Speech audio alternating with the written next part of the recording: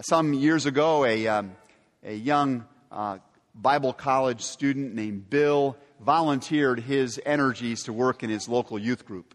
He participated in all the ways that volunteers often do. He made refreshments. He helped to lead games. He went off on the trips that the youth group took to far-off places. He befriended kids and welcomed them when they got to the youth group. And that was pretty much what he did. He served the staff of the church, the youth pastor, who was pretty much the main figure in the mix. And one day, the youth pastor came to Bill and said, "Listen, I'm going to go out of town. I'm heading out on vacation. I wonder if you wouldn't mind stepping in for me and being the teacher at our youth group next weekend."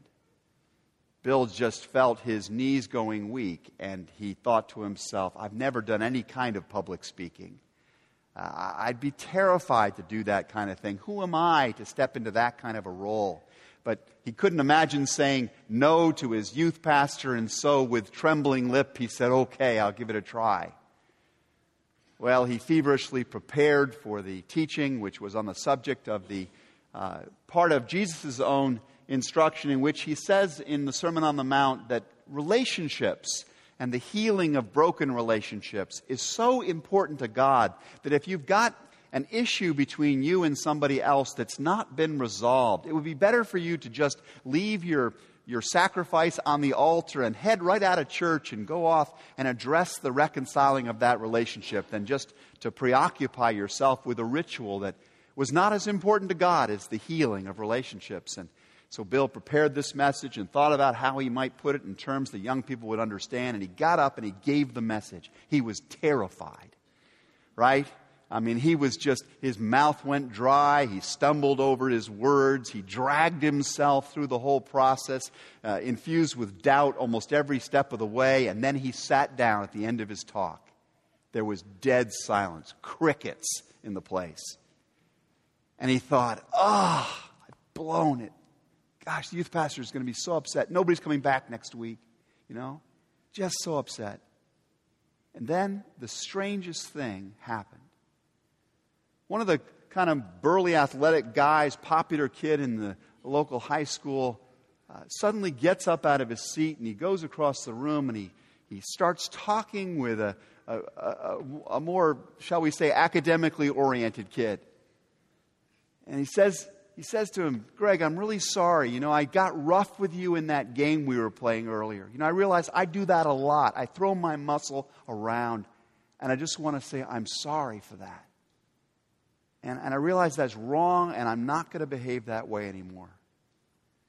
A moment later, one of the popular girls in the group turns to one of the less popular girls, and she says, "Kathy, I need to apologize to you. I realize, I'm all friendly with you when we're here at church, but when we get to school, I act like I don't even know you because you're in another group, and I just pretend like you're nothing, like you're dirt. And I know that's wrong. And I'm not going to do that anymore." And then another person turned to somebody else. And another person got up and went off and made a phone call to somebody who wasn't even in the room. And another person responded. And another person responded. And Bill was just dumbfounded.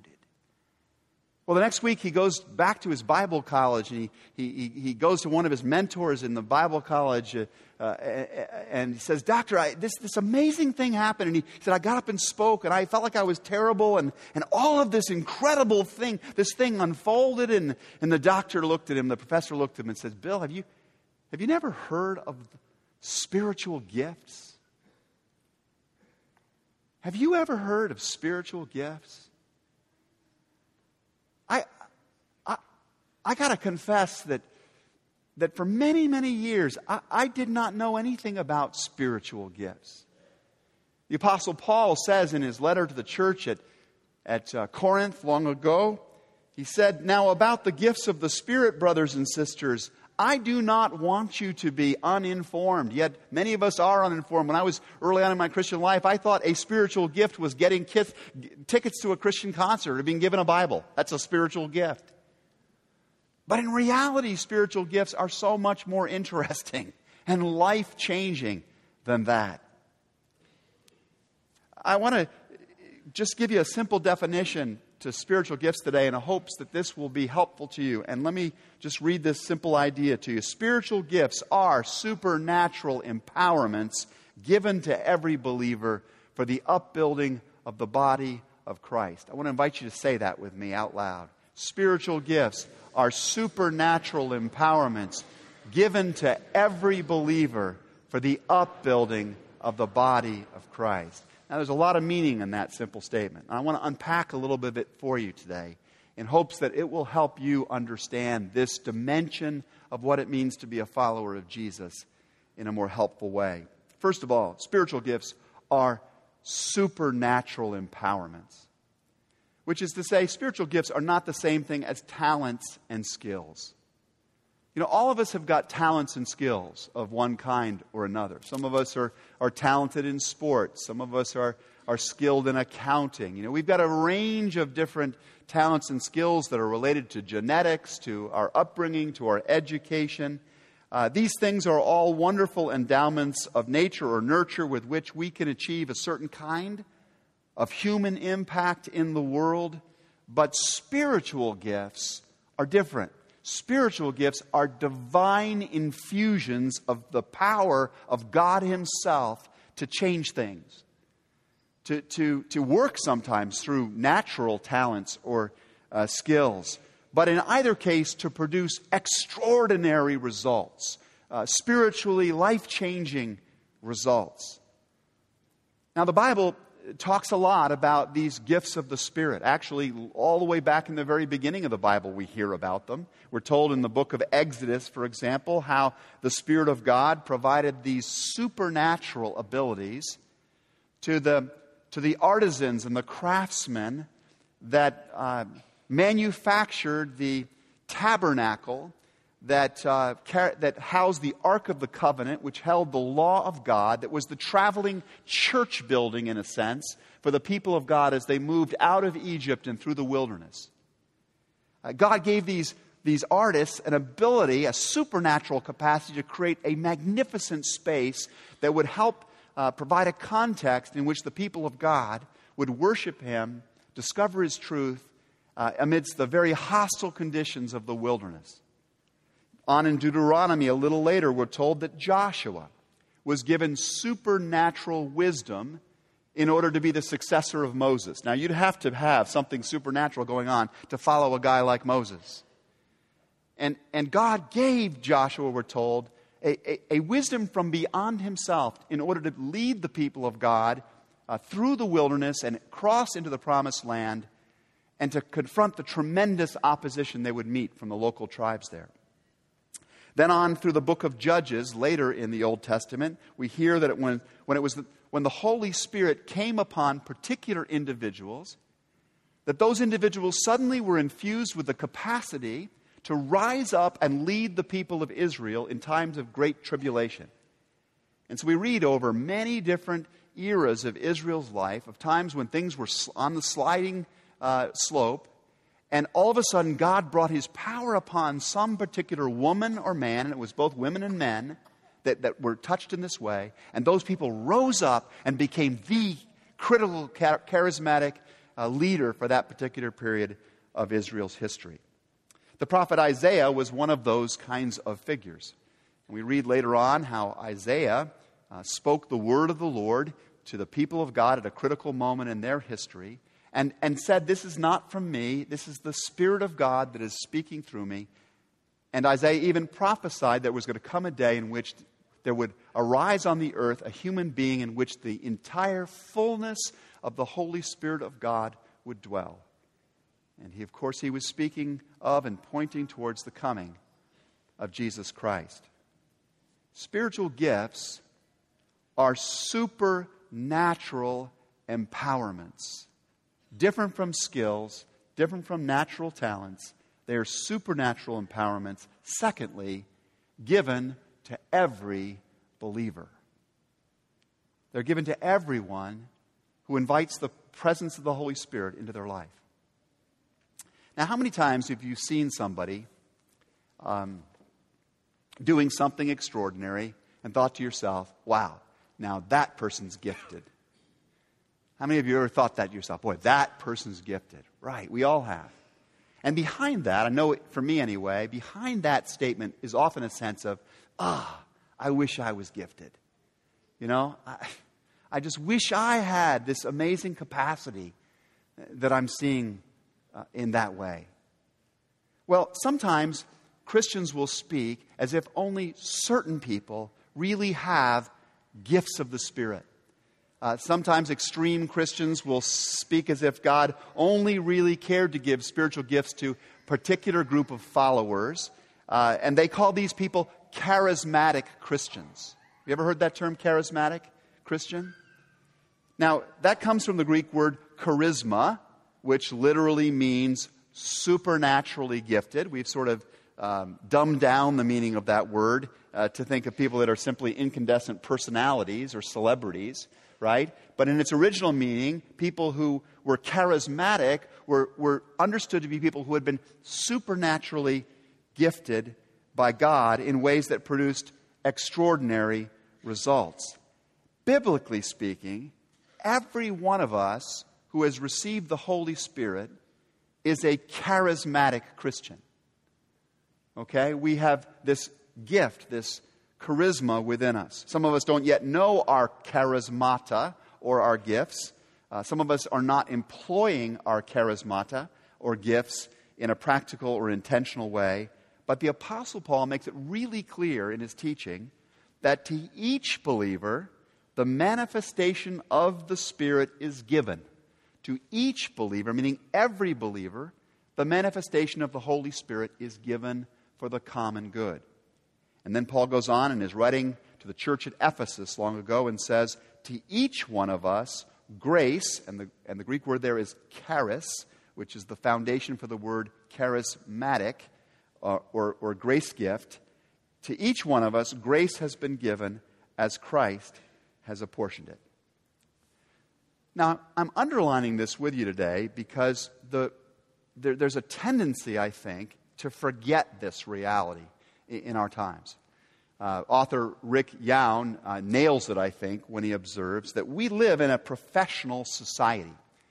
We live in a society in which people often must be credentialed or must wear special clothing.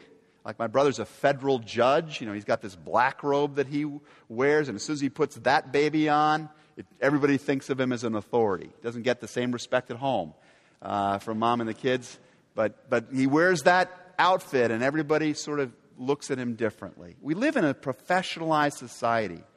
The result in the Church of Jesus Christ, however, is devastating, writes Rick Youn. Because Christians are seeing only a tiny percentage of the influence that is possible because we have too often given the ministry over to the professionals.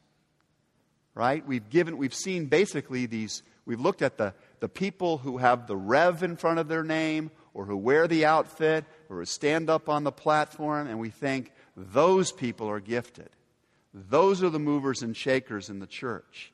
Those are the ones to whom God has come in a very special kind of way. Too many people live by the old quip, pastors are paid to be good, lay people are good for nothing.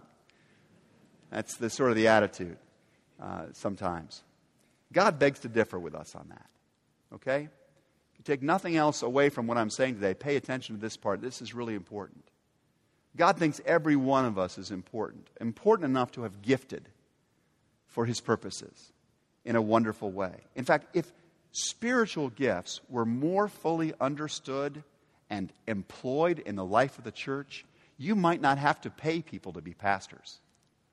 Okay? Because there wouldn't be such a need for them. Because those gifts would be working in concert in such a marvelous way that we would have an overflow of capable people doing the work of the church. So remember these big ideas, if you would, today. Spiritual gifts are supernatural empowerments. They are given like like we give power tools to people. I remember being on a mission trip when I was a younger pastor, and I was working away at sawing this form for a staircase that we were going to build, and I'm just with this old saw, and it's taking me the longest time to cut through this board, and suddenly I hear, and I look over there, and one of my buddies has got this big circular saw going, and I'm thinking, I want one of those. God has given you one of those. That's the first big idea I want you to absorb. He's given you maybe more than one of these spiritual power tools. Secondly, spiritual gifts are given to every believer. You've not been left out if you've opened your life to the presence of God and His Holy Spirit. And finally, they are given for a purpose, for the upbuilding of the body of Christ. We're going to focus on that big idea more extensively in the last installment in this series. But let me just suffice it to say for today that where the Holy Spirit and the spiritual gifts are recognized and are being employed in intentional ways by everybody in the body, that community is like no other on earth. It's better than any athletic team you've ever been part of. It's more extraordinary than any work group that you've ever been a participant in. It is the most extraordinary thing in the world to be in the midst of a community of faith alive to the significance of spiritual gifts. Such a church functions as powerfully and beautifully as Jesus walking through a room. Such a church is so phenomenal in the quality of its love, its life, its ability to help, to heal, to nurture, to serve, that when people encounter that community, they feel like they're meeting Jesus. They're not meeting a human organization. They're meeting the divine organism. They're meeting the body of Christ. So the question that arises for a lot of us is, what are these spiritual gifts that I'm talking about? What are they specifically? How would I recognize them? How would I know if I had one of them? Well, it's for that reason that we put in your hands today when you came in an insert in your worship folder that's called Understanding Spiritual Gifts. Understanding Spiritual Gifts. You take that out for me and take a look at that. Or if you'd go online later to the website, to our media center, and go to the section holding this sermon, you will find a downloadable version of this. This is a wonderful summary of what we've been studying so far, and on the inside, you're going to find a listing of the biblically named spiritual gifts. A whole list and description of those particular giftings that the Bible says are present within the life of the church. We believe that all of these gifts are still active today, that they weren't just given for long ago, that God is still at work through all of these gifts today. And on the very back of that insert, you'll find some websites that give you a place to go where you can actually take an inventory that helps you identify which of those gifts are yours. And how might you start applying them in a meaningful way within the ministry of the church. And as you discover where God may have been gifted you, we on the church staff would love to hear from you, to hear about your passion and find ways to include you in the ministry of the church, because we need what you can offer. What I'd like to focus on in concluding today are the benefits, the actual benefits of knowing and using your spiritual gifts. And the first of those benefits I'd simply term firepower. Okay? Firepower. When we read the story of the early church's life in the book of Acts, we hear of the moment on the day of Pentecost when the Holy Spirit comes upon the believers like tongues of fire and fills them with power to become Christ's witnesses. And it's an enormously amazing story, because in reality these people had just been sort of cowering Christians up to this point, right? They'd basically been people sort of following Jesus. You know, Jesus, you're the boss. You do the work. We'll clean up afterwards, kind of thing. And now the Holy Spirit comes on them, and these people move out into the world as if they are Jesus, right? I mean, they begin a revolution of culture that gives us Western civilization. I don't think we recognize that sometimes in the church today. all the freedoms, the liberties, the systems of justice, the opportunities, the universities, the medical systems and healthcare. This didn't just arise out of nothing. There's a reason why Western civilization has these things. It's because it grew out of the work of that early church, and it overturned the Roman Empire and infused this vision for flourishing life into the world. Even on the very first day the Holy Spirit works, these cowering Christians suddenly burst out into the world and they begin to preach the gospel message. And the Bible tells us that 3,000 people were added to the number of the church that very day. 3,000 people heard the message and responded because there was a supernatural empowerment to those speaking the message. I want to take you back to the story of that volunteer youth worker I talked about earlier. Because that experience he had of seeing his spiritual gift for teaching was life-changing for him. He had been on a vector to become a business person like his dad. And let me just make it loud and clear, we need Christian business people. There's plenty of opportunities to use your spiritual gifts as a Christian business person or as a teacher or as a healthcare worker or as a homemaker. Don't get me wrong on this. This particular guy felt like his ministry was to be a Christian teacher. And so he gathered together a couple of other people and he set about the process of developing a teaching ministry that would reach out especially to irreligious people, to unchurched kids. And the power of the Holy Spirit worked through that. And today, this weekend, that teacher is still using the gift. His name is Bill Hybels. He leads a small church called the Willow Creek Community Church. More than 20,000 people will be there this weekend, right? Because there's firepower in these giftings. And that's why it's important you discover what yours are and to be applying them. Secondly, life is too short and sometimes too hard not to be doing the things that produce joy. And one of the great blessings of the discovery and use of our spiritual gifts is that they're fun to use.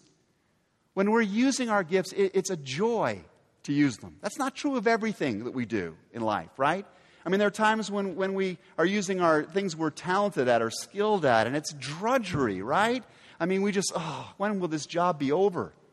And we can do it just fine, maybe even very, very well, but it's not a source of joy in our lives. Not so with the whole use of the spiritual gifts. Our experience when we use spiritual gifts is, wow, I get to do this? This is awesome. You know, we walk out at the end of the day of using our spiritual gifts feeling more energized, not depleted and worn out. I'll tell you a little secret. You know, I would do this job I have if they didn't pay me. Don't tell the trustees that. But, because I do have bills to pay. But I'm telling you, the experience of getting to teach and to be with you and to do what I do in the life of the church, to use my own particular spiritual gifts, is fun. It's fun. So I urge you to find out what your gifts are, because you may be missing out on a level of joy that God wants you to find. Let's be honest, there are a lot of tasks in life that just aren't fun, right? I don't know anybody who feels spiritually gifted to take out the garbage, right? Or to fold the laundry. There are just some jobs that we got to do in our lives. But we're not meant to go through life just worn out by the endless doing of things. And one of the best reasons to know of your spiritual gifts is it gives you freedom to say no in the face of all of the things that people are asking of you sometimes. I mean, you still have to do the laundry and take out the garbage, don't get me wrong. That's what it means to be a family or in a community. But there are a lot of things you're probably saying yes to right now you should not be saying yes to. Your response ought to be, I appreciate that there's a need in that area. Let me help you find somebody who is spiritually gifted for that. Because it ain't me. I'm gifted for this. And I've decided this is where I want to put my energy and my focus at this time. So think about this with me as we close today. In His staggering grace, God has made us in such a way that by using our spiritual gifts, we get to be conduits of the firepower of heaven itself into this world. We get to experience fun joy in serving. And we get to find greater freedom to focus on what we've been uniquely created and equipped to do. Those three benefits lead to a fourth.